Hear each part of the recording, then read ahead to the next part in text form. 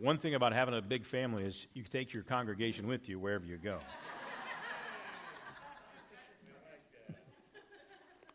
So it's good to be here. It's a joy and a pleasure.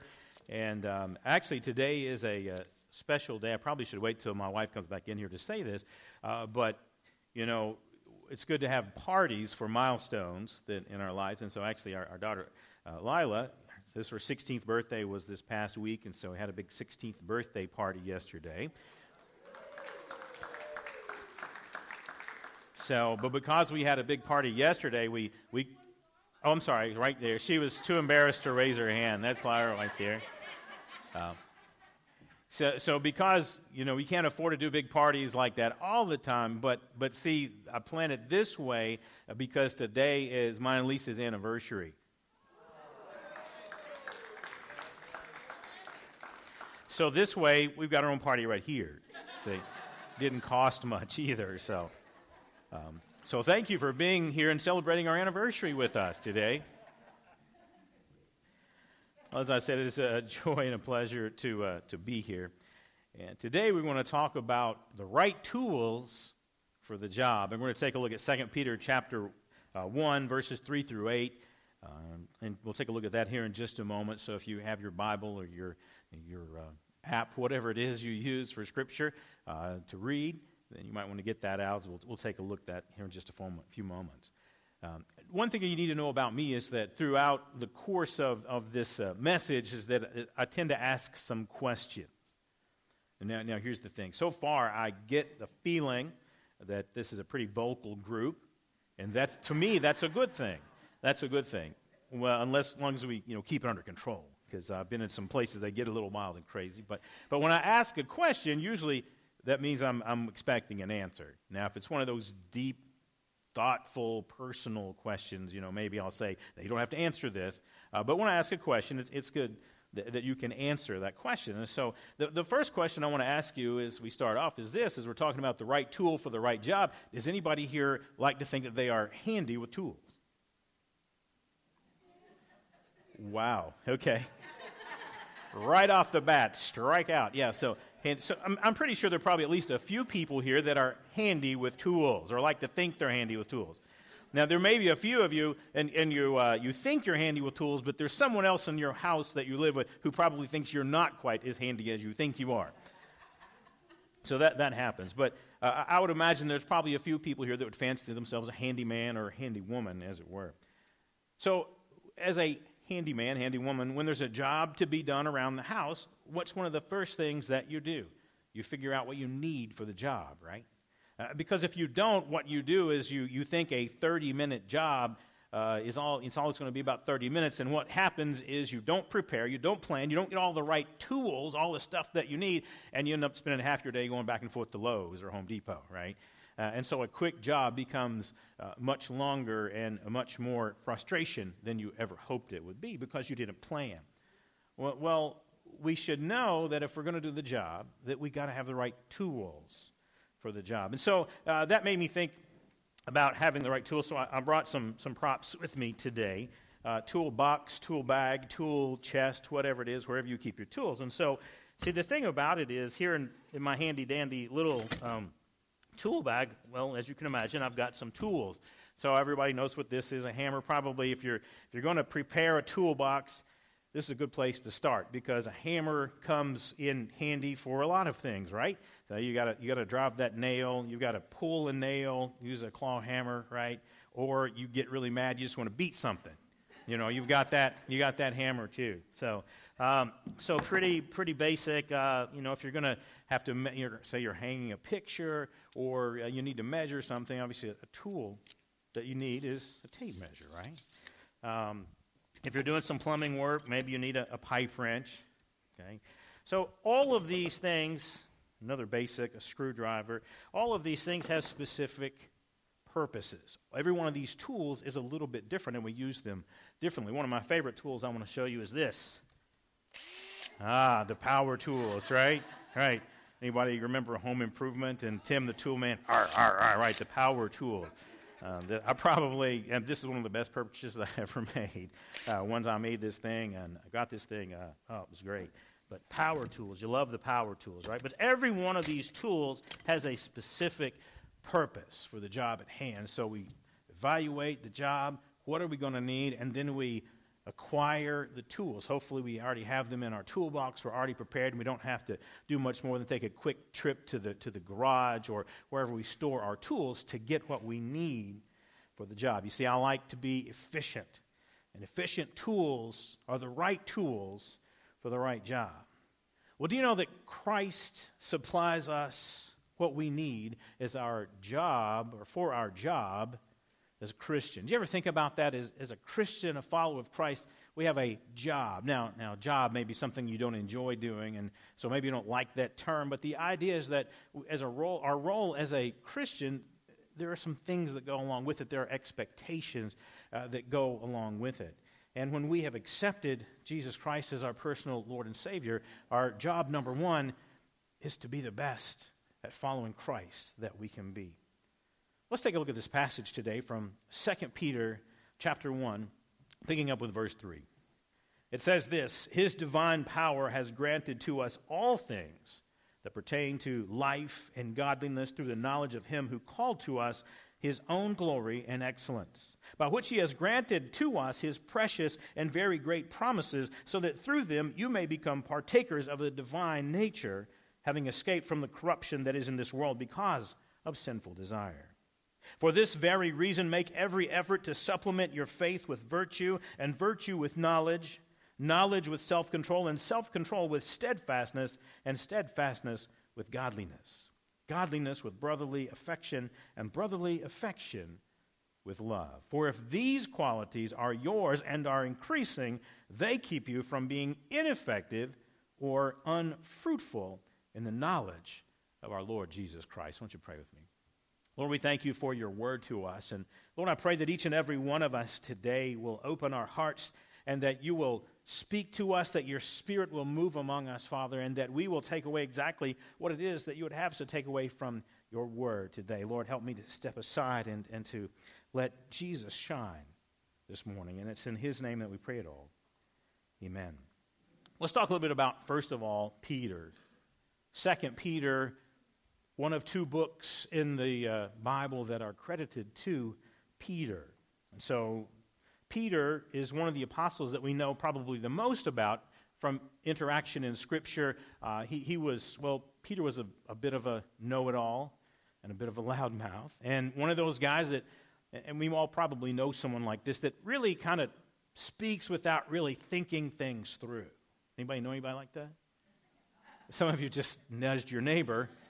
But you know, Peter had what we in the old school might call the foot-in-mouth disease. He'd often say things and just open his mouth and put his foot firmly right in there. So we know a lot about Peter from Scriptures, but as far as Peter and these two books, 1st and 2nd Peter, that are part of the New Testament,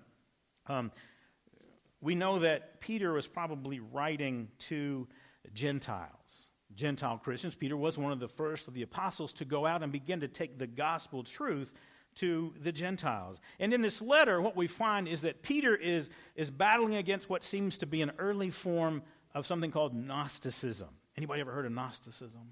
Okay, Gnosticism really came to prominence in the 2nd century, but Gnosticism is the belief that matter is evil and spirit is good, and human beings are trapped in an ordinary physical world, and the only salvation comes through gnosis, or knowledge, and that's the Greek word for knowledge, gnosis. In this case, the knowledge of your own humanity and the need for divine spark to be revealed. Basically, the thing about Gnosticism is you are your own path to salvation, because you would, through your knowledge and through your growth in knowledge and what you know, would come to that point that you would save yourself. Obviously, this flies in the face of everything that the gospel teaches us, that we can do nothing without Jesus Christ, that Jesus Christ is the one and the only way for us to be saved, to know salvation. So anyway, that's what Peter is dealing with here, and it can be very confusing trying to understand it all, and I don't mean to make your head spin this morning, but Peter begins here by telling his readers or his listeners that they need to grow in the right knowledge. Yeah, knowledge is good. There's nothing wrong with knowledge. We all want knowledge. We need knowledge. But what you need is the right knowledge. And as he says in verse 2, the knowledge of God and of Jesus our Lord.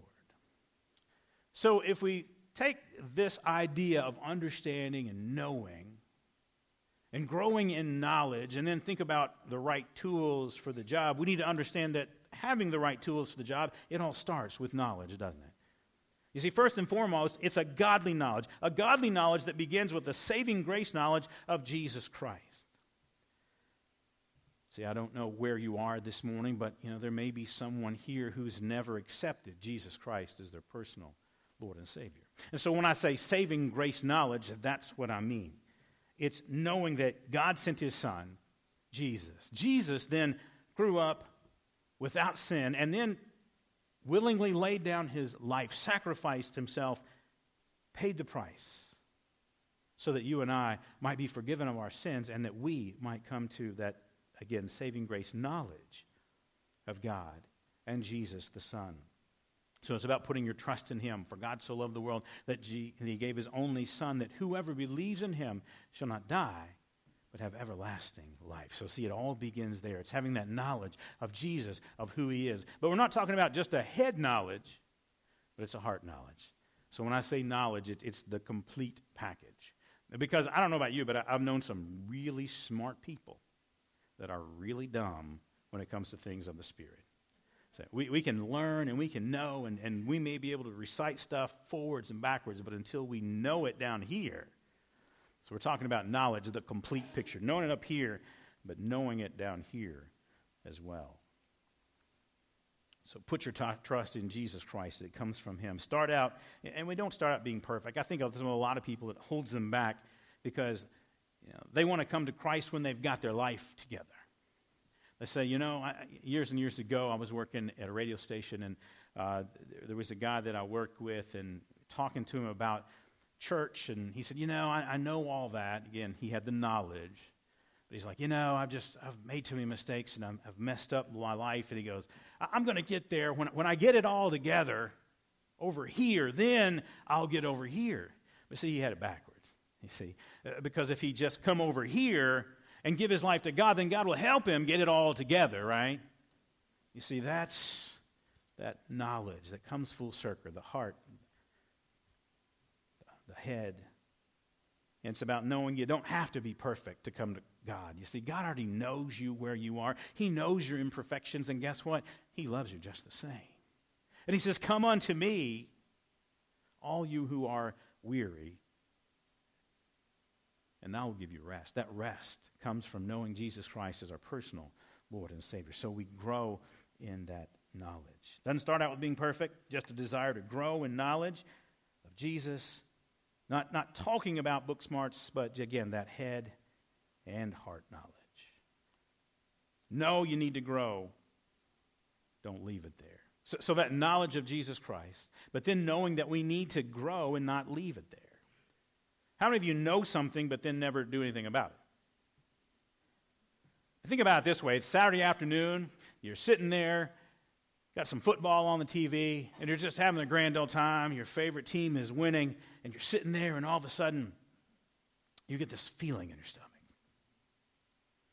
It's like, And then the longer you sit there, all of a sudden, your stomach starts to rumble and make some noise, kind of an empty feeling in your stomach. So you're thinking, I think my body's telling me I must be hungry. So you've got this knowledge now, right? I know I'm hungry.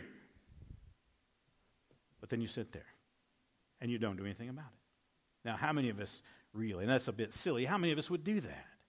You're just like, I'm hungry. Okay, as soon as the commercial comes on, I'm going to this kitchen. I'm going to fix me a sandwich. I'm going to heat up some of those leftovers. I'm going to do something. I'm going to get something to eat. I'm going to take care of that hunger in my belly. But how many of us as Christians, we know what we need to do. We have the knowledge up here of what we need to do, but we sit and do nothing about it. So see, growing in knowledge is not just knowing it up here, but it's also getting up and doing something about it. Know we need to grow. Don't just leave it. You see, there's an understanding of God's grace that sanctifies us. You ever heard that word before? Anybody know the word sanctify? Set apart. Exactly. Sanctified is set apart. And sometimes in theological circles, we talk about God's sanctifying grace. God's grace that reaches out to us and draws us unto himself. And then when we accept Jesus and we accept him as our personal Lord and Savior, then that knowledge sets us apart. We are now sanctified. Hallelujah, right? We're sanctified. But the problem is that we live in a world that's lost, and we live in a world that's dark, and we live in a world that's sinful, and what happens is even though we know Jesus and we're sanctified, hallelujah, we also live and operate in this dark world, and it's easy to get drawn back. It's easy to get pulled back into that sinful lifestyle or to be affected by just all the junk that's around us. So sanctification is a process, and although we've been saved and sanctified, set aside, it's a process of continuing each and every day to seek out our salvation. Paul talks about being saved and continuing to work out our salvation. It's this idea of we need to continue to work every day. It's not a one-time decision. We make it, we're done, and then we go back to life as it was. No, and that's not it at all. It's about being sanctified each and every day. And knowing that and understanding that helps us to know how to stock our spiritual toolbox. You see, each and every one of us as a follower of Jesus Christ has a job to do, and we need to know our job. The first job is simply to be the best at following Jesus Christ that we can be. See, if we're going to be effective at our jobs, we need to grow in knowledge, that head and heart of Jesus Christ. We need to know our role, and we need to know that job, and we need to be prepared for the job at hand. First and foremost, the thing that we need to know and understand as we grow in knowledge is we need to have a knowledge of love. You see, it all starts with love. In Matthew chapter 22, this young man came to Jesus, and he truly was seeking knowledge. He truly was trying to understand what Jesus was teaching. And he comes to Jesus and he says, "Teacher." This is Matthew 22, picking up in verse 36. He says, "Teacher, what is the great commandment in the law?" And he, meaning Jesus, said to him, "You shall love the Lord your God with all your heart and with all your soul and with all your mind. This is the great and first commandment." But then he goes on, he says, "And a second is like it. You shall love your neighbor as yourself." So where does it start? It's that knowing we need love. We need first and foremost to love God. Not just love God a little bit. Love God with all your heart, all your body, all your soul. Everything that you've got, you give it to God. That's how we truly love God. We put ourselves aside and we recognize where our salvation comes from. We recognize God and we seek to love God with all of our heart, body, mind, soul. But then it goes on and says to love your neighbor as yourself. And I don't know if anybody here on social media? Facebook, Instagram, Twitter, Snapchat, this chat, the other chat. If you've spent any time at all on social media, you can see very quickly that we as a society have no problem loving ourselves. It's very evident, isn't it? Now, think about how much we love ourselves on Instagram and Facebook and all these other places. Now, are we loving our neighbor like we love ourselves? Truly, really. Are we loving our neighbor that much? That's what Jesus says, love your neighbor as yourself. Now, I don't expect you to go take a picture of your neighbor's food and put it on Facebook. But still, we need to love others as much as we love ourselves. And so what it boils down to is knowing this thing. This is where we start, the basics of our toolbox. Love God, love others. It's simple, but it works. Now, I say it's simple, knowing it is simple. Now, following through is not always so simple. But that's the very foundation of it. Now, as we build our spiritual toolbox and develop the right tools for the right job, we need to know the tools. Now, a few moments ago, I showed you that, one of my favorite tools. Remember this one? Yeah, the power tool. Well, when it comes to our spiritual toolbox, our spiritual development, there is the power tool. Anybody know what the power tool is? What was that? The Holy Spirit. You see, the Holy Spirit is the power tool because as followers of Jesus Christ, that is where our power comes from. You see, the key for us is just to stay plugged into the power. It's kind of like if you walk into a room and the room is dark, and over in the corner of the room there is this lamp. You've got this floor lamp that is sitting there, and it's a tool to give light to the room. It's a tool to break the darkness in the room, right?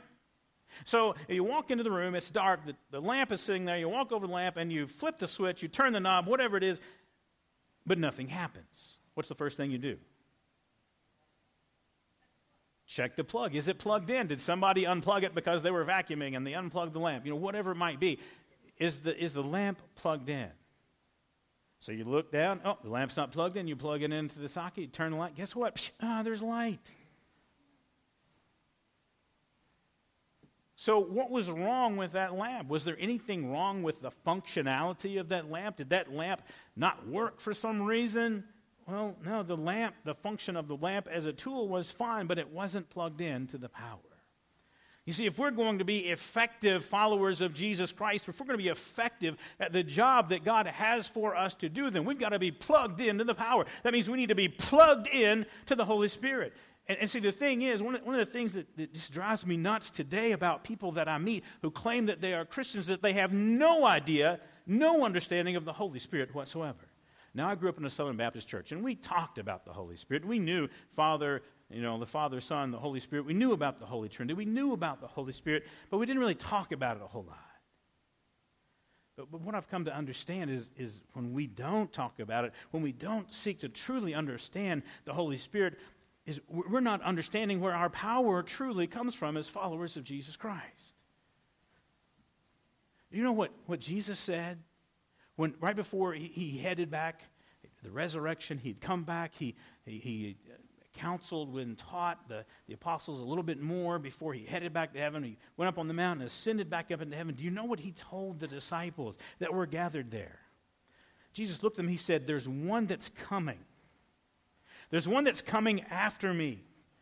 And the one that's coming after me, he will give you the power to do the things that I have and do even greater things. Wow, mind blown. This is Jesus we're talking about here, right? But Jesus said, the Holy Spirit is coming. And the Holy Spirit is going to give you the power to do the things that I've been doing and do even greater things. Whoa. So why is it that so many of us who claim the name Jesus Christ, so many of us who have some knowledge of who Christ is, who have some knowledge of the Bible, who have some knowledge of what God wants for us, simply refuse to plug into the power of the Holy Spirit. And we settle for a spiritual mediocrity. You see, God wants us to be plugged into the power, and He wants us to do great things in His name. But it's not going to happen unless we know how to use the power tool that is the Holy Spirit. Anybody ever heard of a man by the name of Billy Graham? Anybody? I hear some laughter. You're like, well, of course. But Billy Graham said this about the Holy Spirit. He said, the Holy Spirit illuminates the minds of people, makes us yearn for God, and takes the spiritual truth and makes it understandable to us. You see, we need the Spirit to be fully who God created us to be. How many of you have ever been in that place where you've been talking to someone, you've been talking about godly things, or maybe it's someone who was experiencing a difficulty in their life. Maybe there was some grief, maybe there was some loss, whatever it was. And you sit down and you're trying to talk to them about, you're trying to cheer them up, but you're trying to give them encouragement, spiritual, godly encouragement. And then you say something to them, something very wise and something very profound. And when you get finished, they're like, that's just what I needed. And in your mind, you're saying, where did that come from? I didn't know I had that in me. But you see, that was the Holy Spirit speaking through you. Really had nothing to do with you at all, except that you were open and obedient to God's calling and open to listening to what the Holy Spirit, and you allowed the Holy Spirit to speak through you. But that's part of the power of the Holy Spirit. The Holy Spirit will intercede on our behalf. The Holy Spirit will give us things that we would not have otherwise. You see, the Holy Spirit is our helper and makes us more Christ-like. The Holy Spirit gives us those gifts for ministry, just like that, speaking encouragement into someone. The Holy Spirit also gives us hope. In Romans 15:13 it says, "May the God of hope fill you with all joy and peace in believing, so that by the power of the Holy Spirit you may abound in hope." And don't we need hope? I mean, isn't that the name of our church here, right? We all need a little hope. Because the world is dark, and we are all going to experience some stuff. You know, we've all been through the valleys, and hopefully we know that through the Holy Spirit there's hope that we're not going to stay down here forever. That tends to be what shapes us and what pounds us into who we are. But the hope is that we won't be here forever in the valley, that we're going to head on up the mountainside. Hope. We all need some hope, right? And hope comes through the Holy Spirit. The Holy Spirit gives us insight, guides our prayers, and just so much more. But we've got to be plugged into the power. We've got to know the power that comes from the power tool. And then there are other tools that we get through our connection and through our knowledge. We need to understand what God does for us. And in this passage today from 2 Peter, he gives us this big list of things. He talks about, again, overcoming the world, of getting past the sinful desire that is in the world, and what God can do for us, and knowledge of God and knowledge of Jesus, and what happens when we know these things. He says, make every effort to supplement your faith with virtue. In other words, your faith is what you know. Your faith is accepting Jesus Christ for who he is, but supplement that. Seek to be virtuous. Live a life filled with virtue. And live a life of knowledge, seeking knowledge. Anybody here actually enjoy seeking knowledge? Wow. Some of you are like, man, I don't want to admit to that because he may give us homework or something. Seeking knowledge. I'm a kind of guy, I don't necessarily like the knowledge that teaches me how to do calculus. But I like knowledge. I like just knowing stuff. I know all kinds of random facts about all kinds of things. You quiz me about music, especially the old stuff. I can tell you all kinds of things that you had no idea about. But I like to learn stuff. And I'll show my age a little bit. Remember when the internet first shows up, right? When we actually have access to the internet in the home. Any of you old enough to remember that? First time that you logged on and you hear that, right? And you thought it was amazing. Of course, now we think, oh my gosh, what am I on dial-up speeds? What happened to my connection? And so the whole dial-up thing, and you make that little connection and the buzz and connect. Oh my gosh, this whole world opened up to us. And I remember sitting for hours, just random facts and looking up all kinds of stuff about the internet.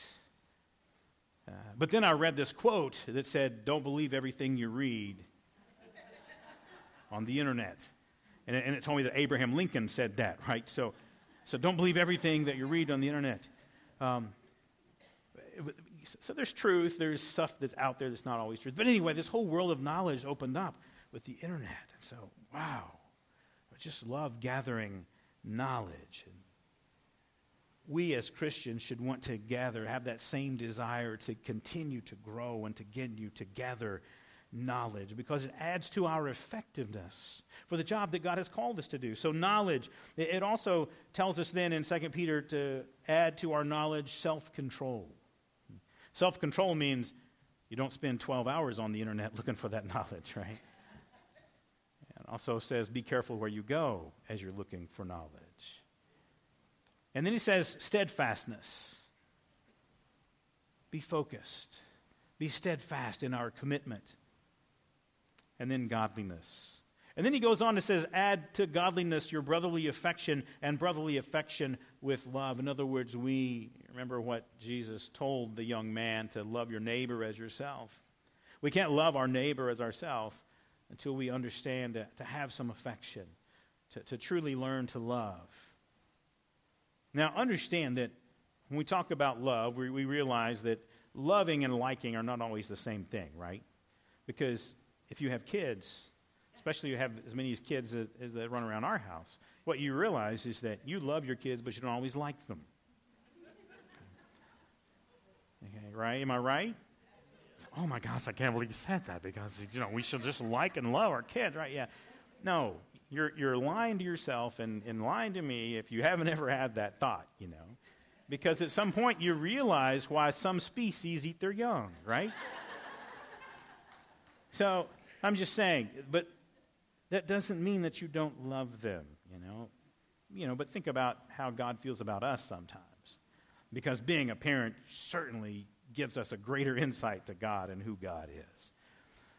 So brotherly affection, and supplement that with love. And then he goes on, if these qualities are yours and are increasing, then they keep you from being ineffective and unfruitful. To be effective at the job, that means that we need to be fruitful. We need to be living in such a way that people can see the fruit.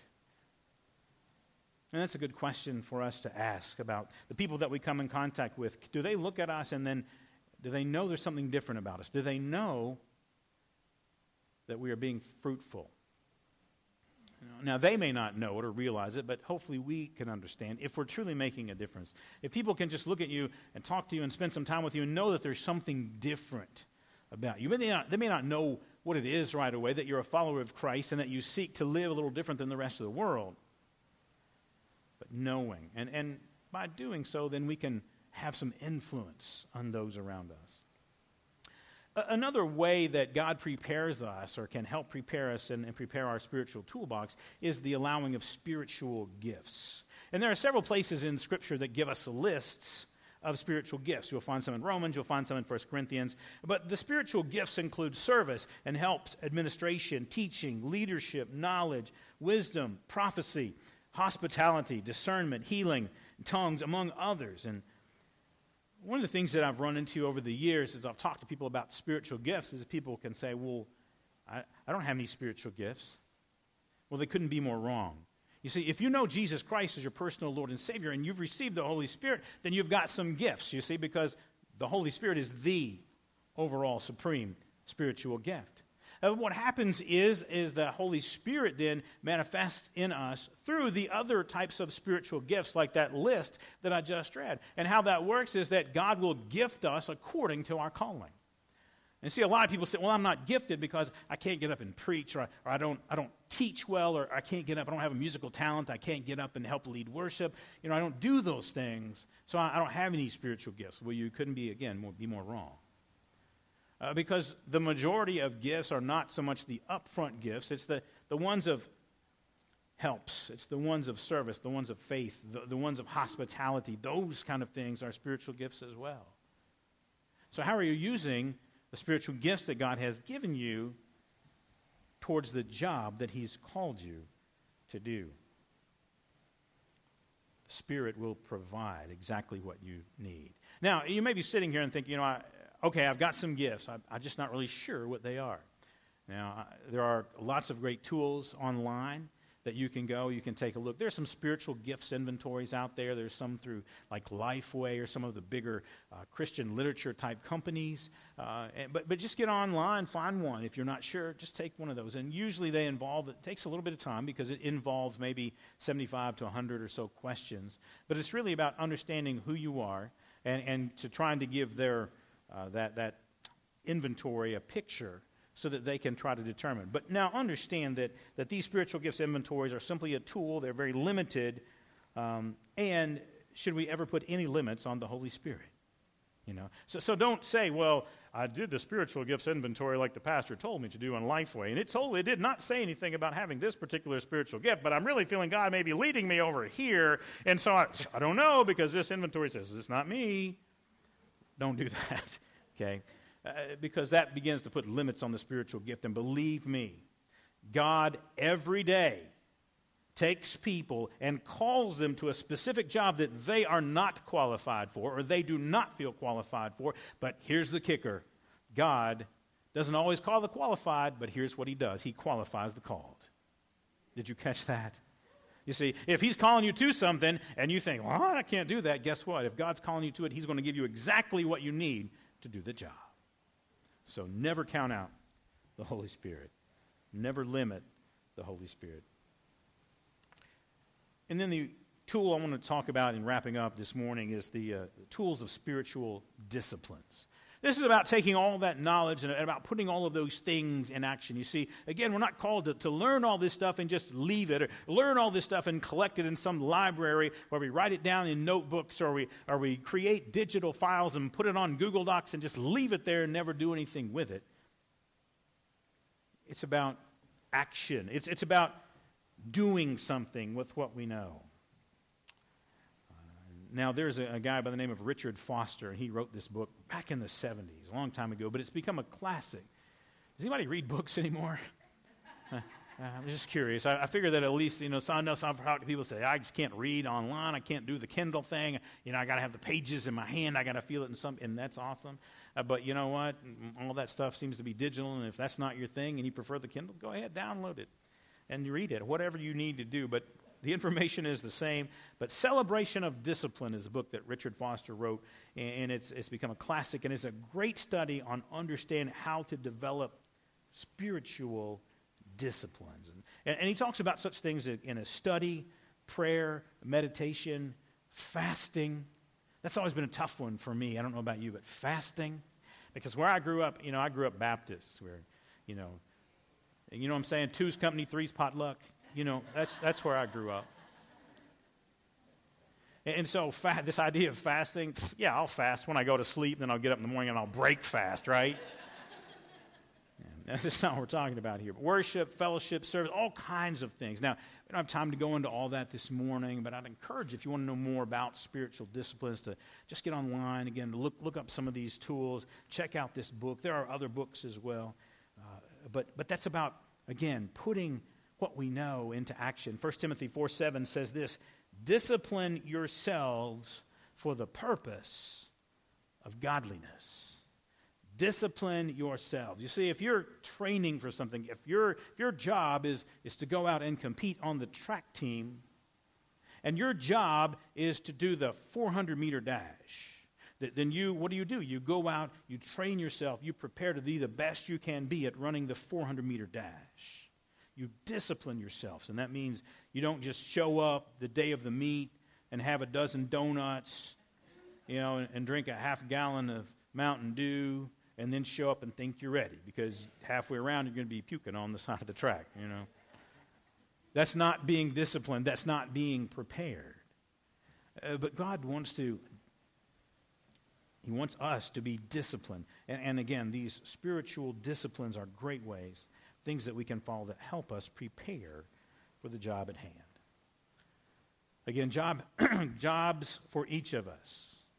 God has a job for each of us. The first and foremost job is just simply being the best Christ follower we can be. And then when we are working on being the best Christ follower we can be, then God will send us. And maybe the job for the day is just simply to say a kind word to someone at work, to say a kind word to someone that you see in the grocery store. It might be to call up your neighbor down the street who's having a hard time. You may not even know what they're going through. But be open to whatever it is that God is leading you, and God will prepare you for it. But having done all of these things, having exercised spiritual disciplines, having an understanding of your spiritual gifts, having an understanding, all of those things just help us to do the job that God is calling us to do. Now, I can't sit here and tell you what that job might be. That's between you and God. We just know we need to get the job done. And to get the job done, we need the right tools. The right tools for the right job. Again, remember, God qualifies the called, and He will give us what we need. He will give us exactly what we need for the job at hand. So if you're not sure what that looks like, then spend some time talking to the Heavenly Father.